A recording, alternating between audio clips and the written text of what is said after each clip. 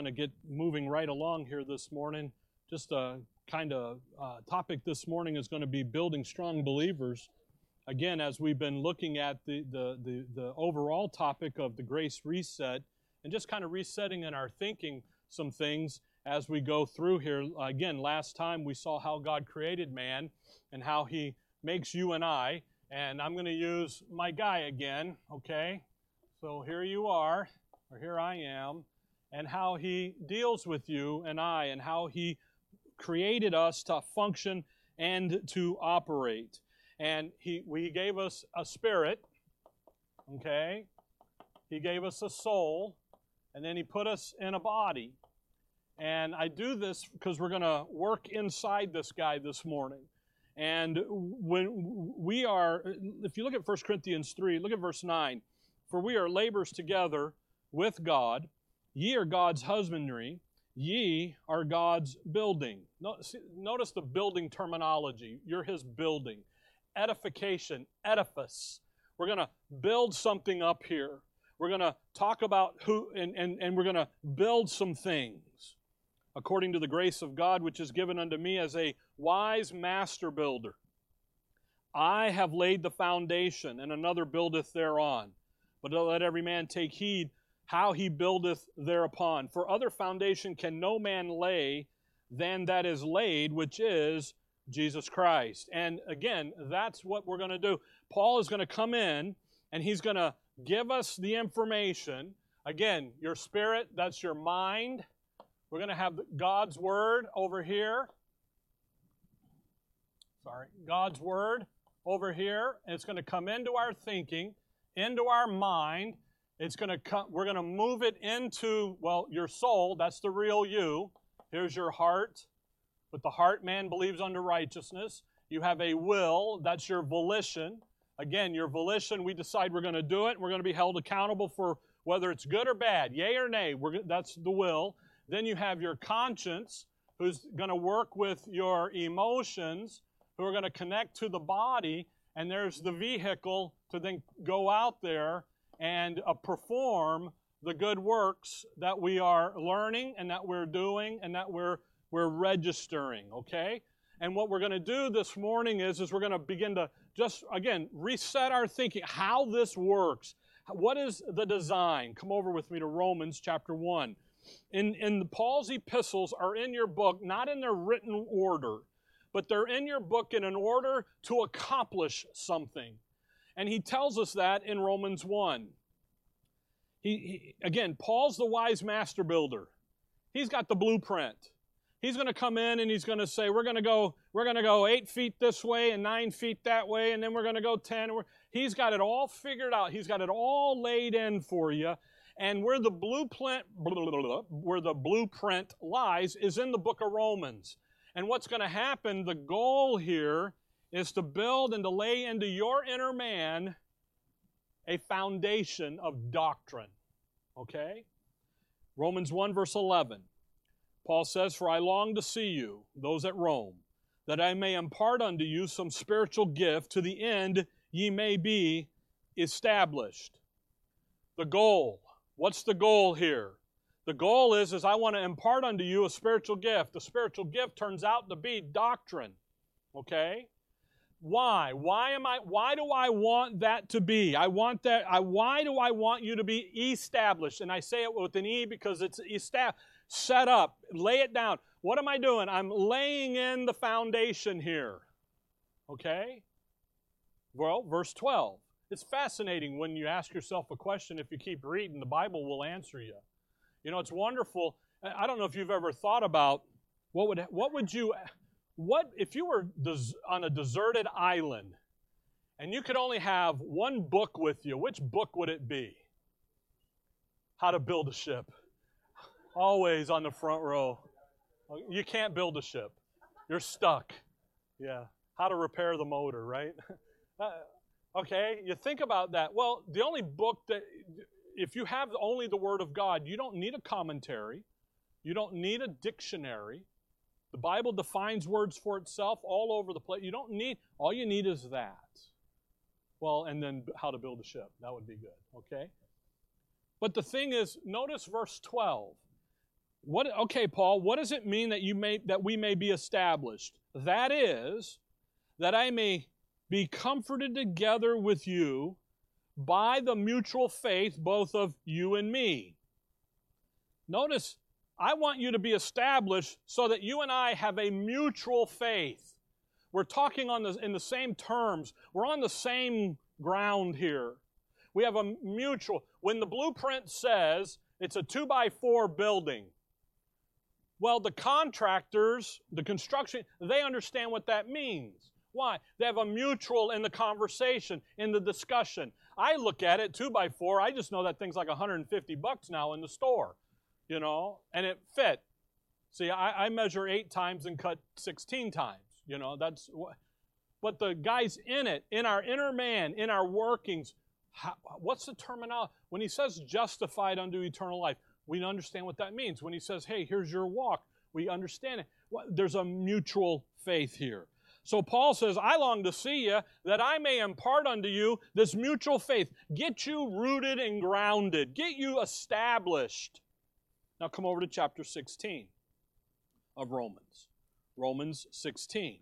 We come through the 4 foundational blocks of the book of Romans, and we're going to talk about it here. And you come to the end of the book. He's tried several times to conclude this book. In our first hour in our Sunday school, we're in Romans 16 now, and we're trying to get it done. We looked this morning at that chapter 15, verse 33, that title, the God of Peace. And we looked at that this morning. But the God of peace is not concerned about you having a peaceful life. See, verse 13 of 15, we were talking about it in the middle, joy and peace in believing. You see, joy and peace comes from the doctrine, not whether or not life is smooth, because life ain't smooth. It never really is.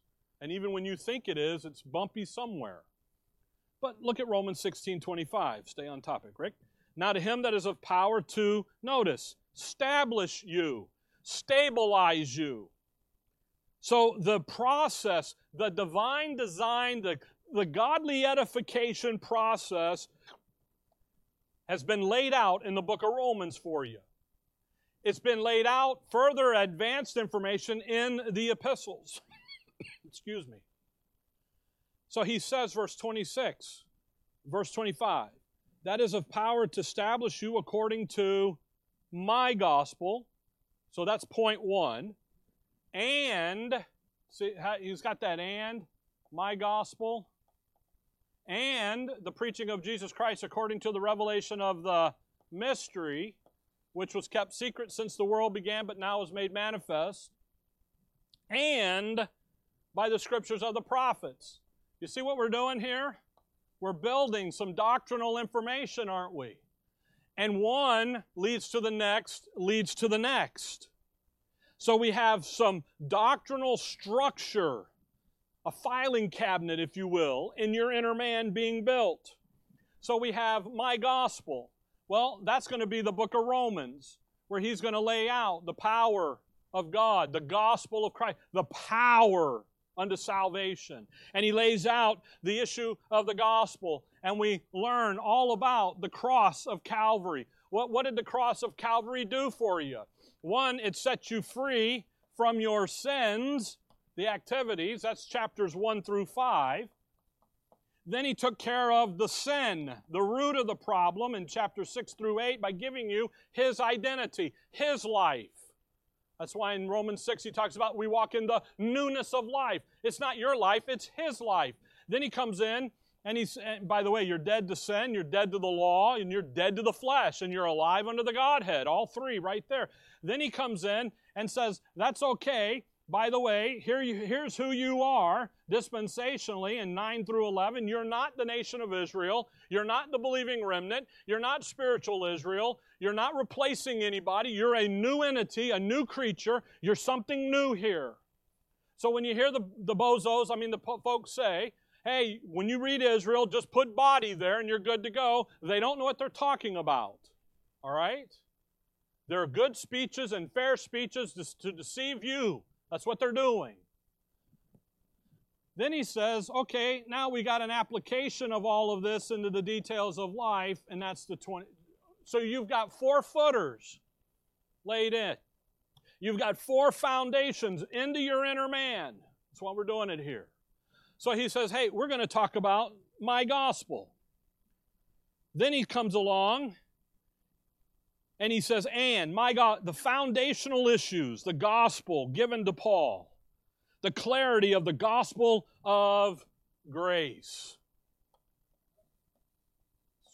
So the theme in the book of Romans is God's grace, my gospel. This is foundational. That's where we're at. We're laying in that concreted. We've got the form of sound words. We've got the forms up, and we're laying it in, and we got them pictured. Boom. And He's the chief cornerstone, and He's the line, He's the center, and we're moving it in. And we're building. And we're building upon that. Come over to, just on your way to Ephesians 3, stop in 1 Corinthians 2.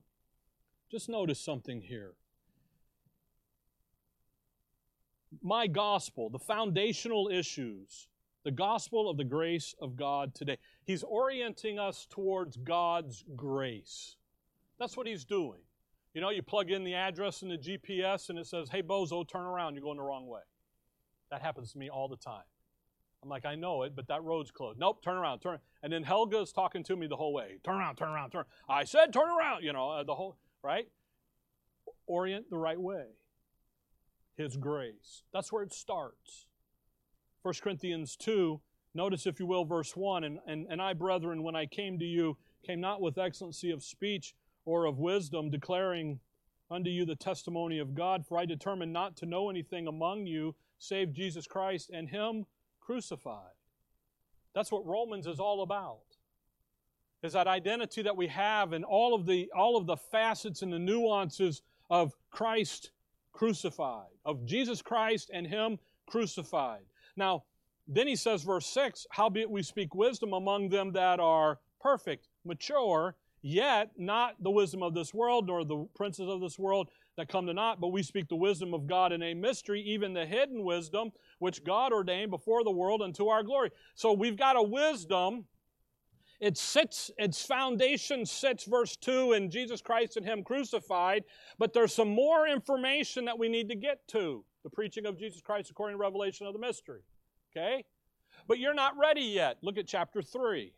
You guys aren't ready there yet at Corinth.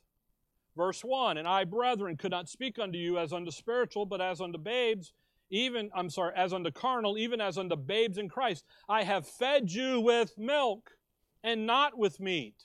For hitherto you were not able to bear it, neither yet now are you able to. You know what Paul's saying there is? All I could give you guys was the milk of the cross work of Calvary. All I could do for you is give you who Jesus Christ was and Him crucified. I can't take you to the next advanced doctrinal level, nor will I take you there. You know what Paul's saying is, I'm not going to violate the ministry of the Holy Spirit, which works in the Word of God, and move you to a place and you're not able to handle it. You know the movie, you want the truth? You can't handle the truth. You're not able to. Why? You're still over here carnal as babes in Christ. You need to grow up. Sometimes we like to get the cart before the horse, don't we?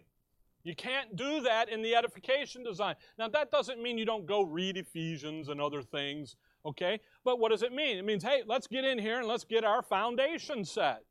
Let's get God's grace in. Let's get oriented to cross what it means. Because then when we come in and we begin to talk now about the preaching of Jesus Christ according to the revelation of the mystery, that's the next doctrinal book of Ephesians.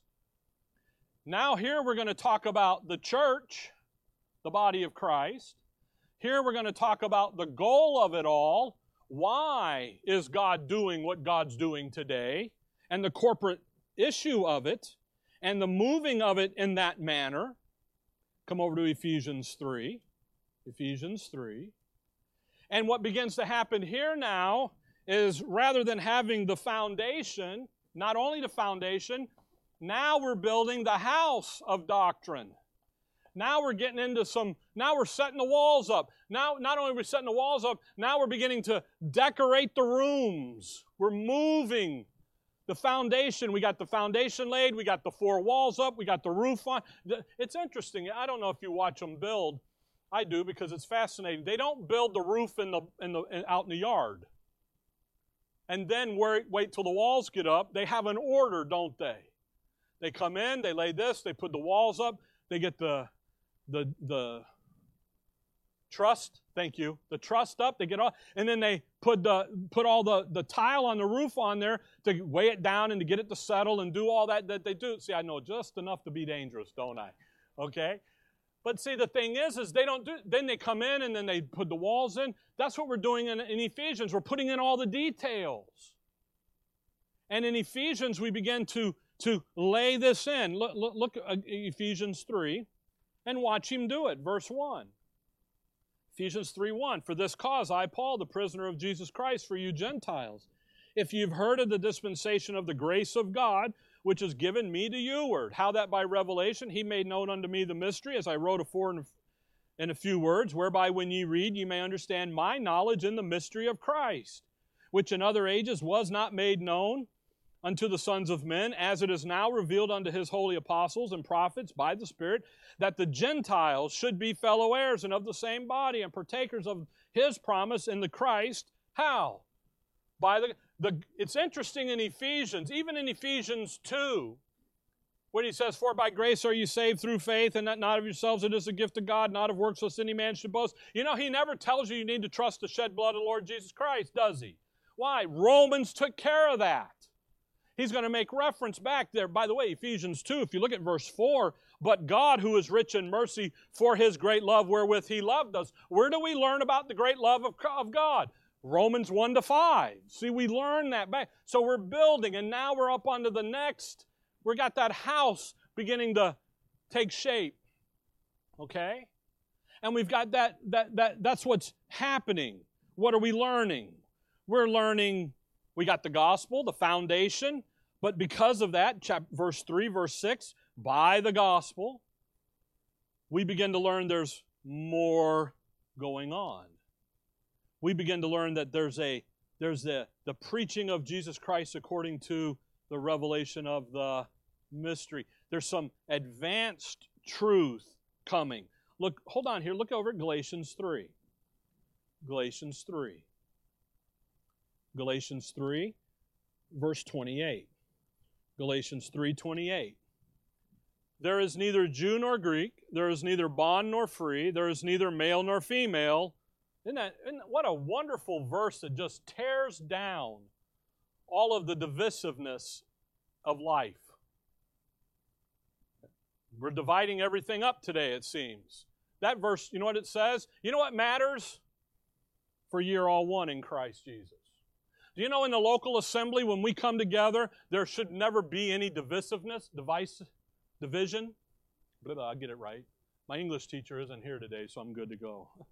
Sometimes on Monday nights, I'll ask Lauren about something, and she'll say, well, you really didn't say it right. I'm like, yes, ma'am. Okay, that's why I'm asking. She's not here this morning, so we're okay, right? I don't see her back there. Okay, good. All right? And then she tells me she might not be an English teacher next year. I'm like, what? You can't do that to me. I need help. No. But anyway, where was I? When you come into the local assembly, what's the in Christ? That's the issue. See. Come over to Titus chapter 1. Titus chapter 1. You still got Ephesians 3. Titus 1. Look at verse 2. Titus 1 verse 2. In hope of eternal life, which God, that cannot lie, promised where? Isn't that interesting? Before the world back when he was developing the mystery doctrine, what did he put in there? Eternal life. Now, we understand, come back to Ephesians 3, we understand that he promised eternal life to Abraham, Isaac and Jacob here, Israel on the earth. But before he ever did that, what did he say? I'm going to do this, and I'm going to give them eternal life. Because they're where? They're in me. Now, look at Ephesians 3, verse 11. According to the eternal purpose which he purposed in Christ Jesus, our Lord, we're participating in this advanced doctrine, and it all is the basis of the cross. The cross is the basis of it all. That's why you've got Romans, one of the largest books he writes, 16 chapters, and it covers all of that dynamic. Sins, taken care of. Sin, taken care of. Your identity, taken care of. How to live that life now. I beseech you that you present yourselves a living sacrifice, the living sacrifice mentality. Ephesians comes along, and Ephesians says, you need to be oriented to His grace here. Here's His goal. What's He doing today? He's forming the church, the body of Christ. Why? Because He's got a home in the heavenly places for us. He's got a job for us to do up there, and He's moving our thinking that way. Okay?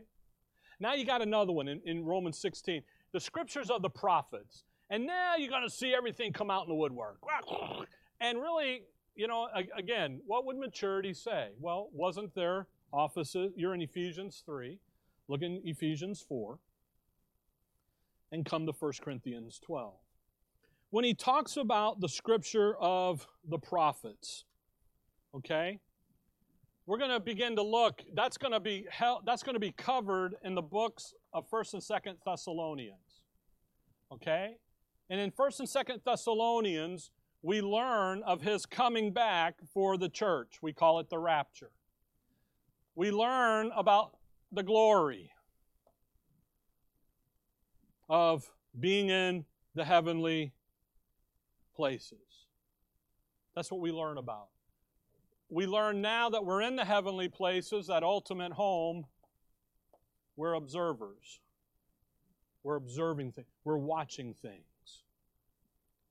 And what we're going to do in Thessalonians is we're going to get orientated to His glory. Okay? You with me? Ephesians 4, 1 Corinthians 12. Let's start in 1 Corinthians 12. 1 Corinthians 12. In verse 28. In 1 Corinthians 12, 13, and 14, the Apostle Paul answers the problem at Corinth concerning the spiritual gifts. They liked them, but they liked one above them all, and he's dealing with that. And he says something very interesting in chapter 12, verse 28. And God has set some in the church, first apostles, secondarily what? Prophets. Thirdly, teachers. After that, miracles, then gifts of healing, helps, governments, diversity of tongues. Isn't it interesting? Corinth promoted the tongue-talking, and Paul in the list makes it last. It's very interesting. But what does he do? He organizes the importance in the local assembly at the time of the gifts. What's the most important gift? Apostle, first. Secondarily is what? Prophets. Why was the prophet number 2? Because what does the prophet say? Come on to Ephesians 4. Prophet says, yea, hath God said.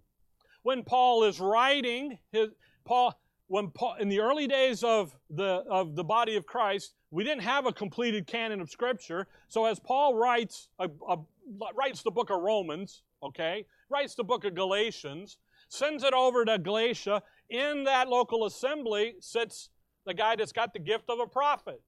And he reads the book of Galatians, and you know what the book of Galatians says? It says what it says. You know what the prophet says? This is the Bible. This is Scripture. So let's make everybody copies. So he goes over and to the Xerox machine, makes everybody copies, takes the original, sticks it in his book, takes a copy, sends it over to Thessalonica. So they have a copy. At Thessalonica, Colossae, remember that thing? Look over in Colossians 4. Colossians 4. Hold on. Colossians 4, verse 16. Colossians 4:16. And when this epistle is read among you, cause that it be read also in the church of the Laodiceans, and that ye likewise read the epistle from Laodicea. You know why you don't have a book in your Bible called Laodicea? Because it wasn't Scripture. Whose job was it to identify the Scriptures? The prophet was in the local assembly. And then what did he do? He made copies. Everybody at Colossae had a copy. He sent a copy over to Laodicea. And then, by the way, in Thessalonians, 1 Thessalonians 5, look over there. You got to see this, folks. It's all important. 1 Thessalonians 5:27. 1 Thessalonians 5:27. He says, I charge you by the Lord that this epistle be read unto all the holy brethren. 5:27. The holy brethren. What are we doing? The prophet gets over there, makes a copy, sends it over here. They get to Colossae. Colossae makes a copy, sends it over to Laodicea. Laodicea makes a copy, sends it to Thessalonica. Thessalonica makes a copy, sends it to Rome. We got around Corinth and Ephesus, and there's a circuit situation going on through the gift of the prophet to the church, the body of Christ, until Paul's done writing, 2 Timothy. When Paul's done writing, every local church, every member of the church, the body of Christ, has a completed Bible in their lap. The Old Testament's done. The Hebrew epistles are done. The Gospels are done by the end of the penning of the writing of 2 Timothy. It is done. That's why 2 Timothy 3, he says, all Scripture is given. All of it is done. There's no more coming down the pipeline in 90 A.D., sorry, or 70 A.D., or any of the other idiotic things. Again, I'm going to be honest with you. That's what immaturity says. Maturity says, you know what? Colossians 1, Paul says, I'm fulfilling the word. I'm finishing it. I'm the last guy talking. Why? Because his message is a capstone of all of the progressive revelation. It is complete. In Galatians 1, when Paul says, though we are an angel from heaven, and he quotes Revelation 14. There's a reason why he can quote Revelation 14. It's sitting in the book of Revelation on his table. He's read it. He's understood it. When he looks at the Thessalonians and he says, listen, I've told you perfectly about the day of the Lord, and you understood it perfectly. That means he's got it all on the table. That doesn't mean he's waiting for John to write Revelation. See, I get a little heated, don't I? Okay? He's not waiting. He's got it all when he says this stuff. Well, Rick, it's the Holy Spirit. No, it's not. It's Paul. Well, yes, it is. But the Holy Spirit using the author. He's got it in front of him. It would be a lie for Paul to say, I understand it, if he didn't understand it. And he doesn't do that.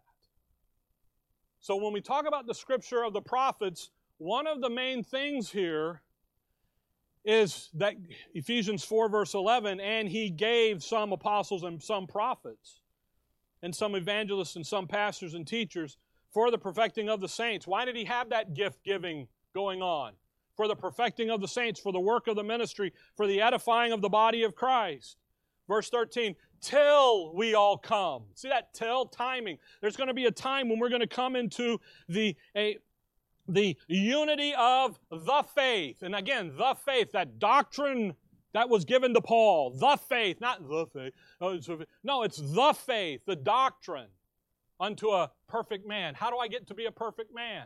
All Scripture is given by inspiration and is profitable for doctrine, reproof, for correction, for instruction in righteousness, that the man of God may be what? Perfect. How do I get that? I got all the Scripture given to me. So when you talk about Scriptures of the prophets, number one is there were prophets in the moment that identified the Word of God that said, this is Scripture and this isn't. Paul says to the Corinthians, I wrote a letter to you to fix some stuff. You know, you don't have that letter in Scripture. It is not there. Missing books of the Bible. No, it's not there because it wasn't Scripture. Who determined that? The church did in the gift giving, in the gift system. Okay? So you've got a structure here. 1 Corinthians 14. You were just there, I know. 1 Corinthians 14. You see, folks, you got to pay attention to this. You can't just dive in and cave into the everyday language of Christendom out there. There's things going on. There's a reason why it says it the way it says it. Look at 14:37. 1 Corinthians 14, verse 37. If any man think himself to be a what? Isn't that interesting? or spiritual. Paul doesn't say an apostle. Paul says what? A prophet. Why? Because a prophet says, yea, God said. Here's what God says. Or spiritual. If you think you're speaking on behalf of God, let him acknowledge that the things that I write unto you are the commandments of the Lord. Isn't that interesting? Paul says, my epistles are the commandments of the Lord. Well, we just keep the commandments. Oh, really? How you doing with Paul's? Because he gives a bunch of them. The New Testament, the Word, there they are. Okay? Now, come over to Hebrews 5.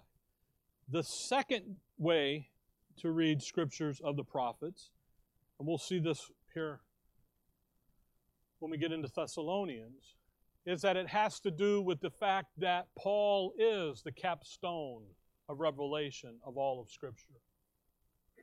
That his message does put a cap on all of the progressive revelation. There is no more to come. Because what 1st and 2nd Thessalonians do for you is they show you how we interact with Israel's program. Okay? I'm saying it to you now because you're thinking about it and I'm thinking about it. How do you and I interact with Israel's program? Well, we interrupted it. We understand that. But over here in the future, in the to come, how do we interact with it? Well, we're not here. We're delivered from the wrath to come. We're not appointed to the wrath. We're not going there. We're pre-trib. We're out. But 2 Thessalonians says, when the tribulation comes, you're not there either. And here's the evidence. So the scriptures of the prophets, yes, in that there's the gift of the prophet, identifying it, but more importantly with Thessalonians, our relationship with the rest of Scripture. How does that work? What does it look like? You with me? All right, Hebrews 5. What does all this have to do with the price of tea in China? Well, it's Hebrews 5:13. For everyone that uses milk is unskillful in the word of righteousness, for he is a babe. You come to the Word of God and you use it improperly. What are you? You're a baby. Well, but I've been to so-and-so school and I got the PhD, the ADD, the do-do-do, the DDD, the TTT, all of it. I got it all, man. You're a babe. Because you're not using it how? Skillfully. You're not using it properly. Now look at verse 14. But strong meat belongeth to who? To them that are of full age. So you're a babe. Your immaturity is going to say this. Wah, wah. I want it my way. Wah, wah. It's got to be my way. Wah. You ever hear a baby cry? Wah, wah. That's what immaturity does. Full age. Got to mature. Now you know what the babies say. What? Why? You know, wah is why in baby talk. Why? Because what do those kids do to you? Why do I have to do that? Because I'm dad and you're going to do it. They get older. Why do I have to do that? Because I'm the landlord and you got to pay rent. Or I'm the bank and I own the mortgage. Why? Why? See, that question never leaves them. Until what? Until they finally get down to the end and go, why did I do that? See, why? It's always there, right? The point is, look at verse 14. But strong meat belongeth to them that are of full age, even those who by, notice, reason of use have their senses exercised to discern both good and evil. If you want to discern between good and evil, you know what you better be using? You better be using the Word of God rightly divided. That's what you got to have. Comes into your head. We've been looking at it. You come down here into your heart and you say, yep, that's what I'm going to do. And you go do it. Now come over to 2 Timothy 3. You're building this into your thinking. The whole scope, the whole pattern. You got to look, again, you got to look at everything that God's doing today in the age of grace. The whole of it is designed to bring you to maturity, to bring you to perfection, to cause you to be able to, well, be thoroughly furnished unto all good works. So whatever the circumstance of life is out here, whatever that is, as I look at it and as I begin to think about it, we were talking in the break, Philippians. Paul is in prison. He's being beat. His wounds are laid open. He's got broken everything. And you know what he says? Praise the Lord. Let's sing Amazing Grace. He doesn't cry. He doesn't complain. They have an earthquake, Philippian jailer. He doesn't run. He stays there. They're down joy and peace in believing. How can he get there? That's why in Philippians 4 he says, in whatsoever state I am, I've what? Learned. I've been instructed. What's this doing? The doctrine comes in. The circumstance isn't the issue. The issue is how do I respond and how do I view the circumstance? What do I do in that circumstance? Do I go over here, get my little human viewpoint in? By the way, that has built down here too, just FYI. What do I do? Do I come over here and say, you know what? This is who I am. I'm going to do this. How do I respond? That's the issue. 2 Timothy 3, verse 16. This is one of the most instructive verses on your Bible. And what it is designed to do, all Scripture. How much Scripture? All of it. Genesis to the end, beginning to the end, all of it is developed this way. Do you know why the things about Israel are in your Scripture and other things aren't?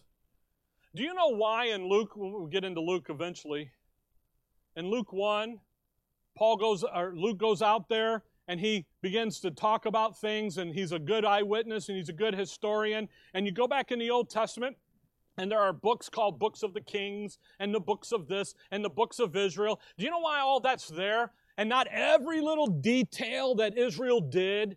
Now, they're contained in the history books. Do you know why they're just certain things in your Bible? Because all Scripture is given by inspiration of God and is profitable for what? For doctrine. For what? For reproof. For correction. For instruction. You see, it's that thing in the end of John. He says, if everything was written that the Lord did, the world couldn't contain the books. But yet, John only has he's got 7 miracles. 8th one if you count Calvary. Why only 7? Well, there's only 7 compound Jehovah names that he deals with Israel on a major way. There's 3 other ones he doesn't do. But John doesn't need all. Matthew's got a ton of them. Mark a little bit. Luke a little bit. Why? Because its design is what? It's there for the doctrine for Israel. The doctrine tells you what the truth is. Tells you what to believe. The reproof. Your behavior is not matching the doctrine. Correction. You have the doctrine that's bad and we need to fix it.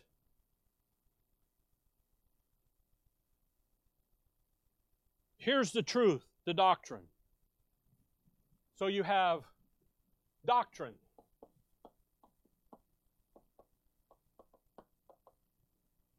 Here's the truth.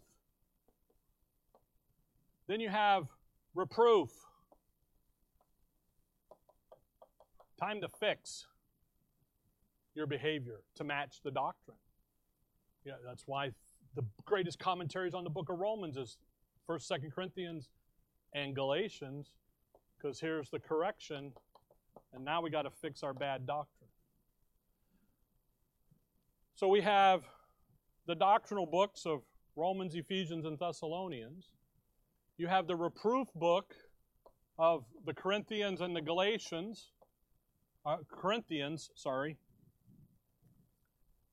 and the Philippians.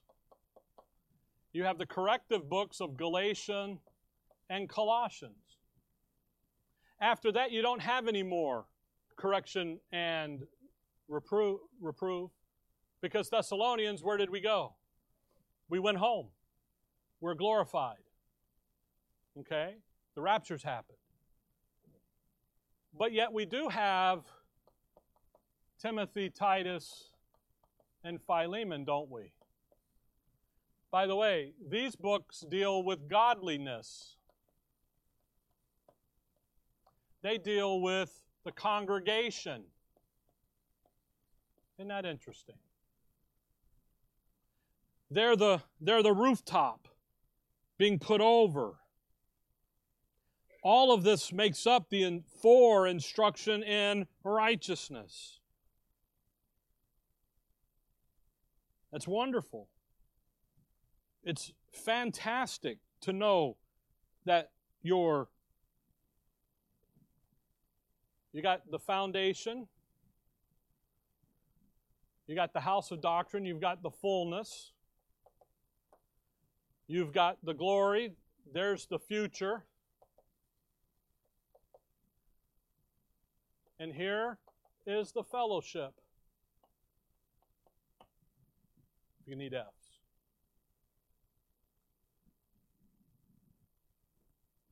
You have faith, love, hope. You got them right there. All set in the way that the books are laid and designed to be. You follow all that? Okay.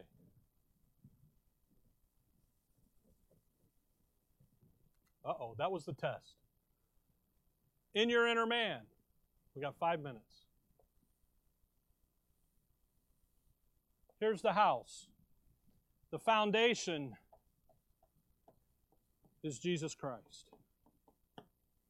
We're going to come in and we're going to build on that foundation the issue of faith, the issue of the cross, the issue of God's grace. That's covered in the book of Romans. Okay? Corinthians will reprove the bad behavior. Galatians will fix the bad doctrine associated with the cross and with God's grace. Do you know that the Corinthians say, we're in grace, we can live any way we want to? Didn't he answer that in Romans 6, where he said, God forbid? You know what the Corinthians were doing that? They were rich. They were a wealthy group. They went out and did whatever they want. They didn't care. Paul nails them. Then you have Ephesians. So now we're going to have another doctrinal edifice. Here's our love. Here's the issue of the goal, what God's doing today. Here's the church, the body of Christ, the corporality of it.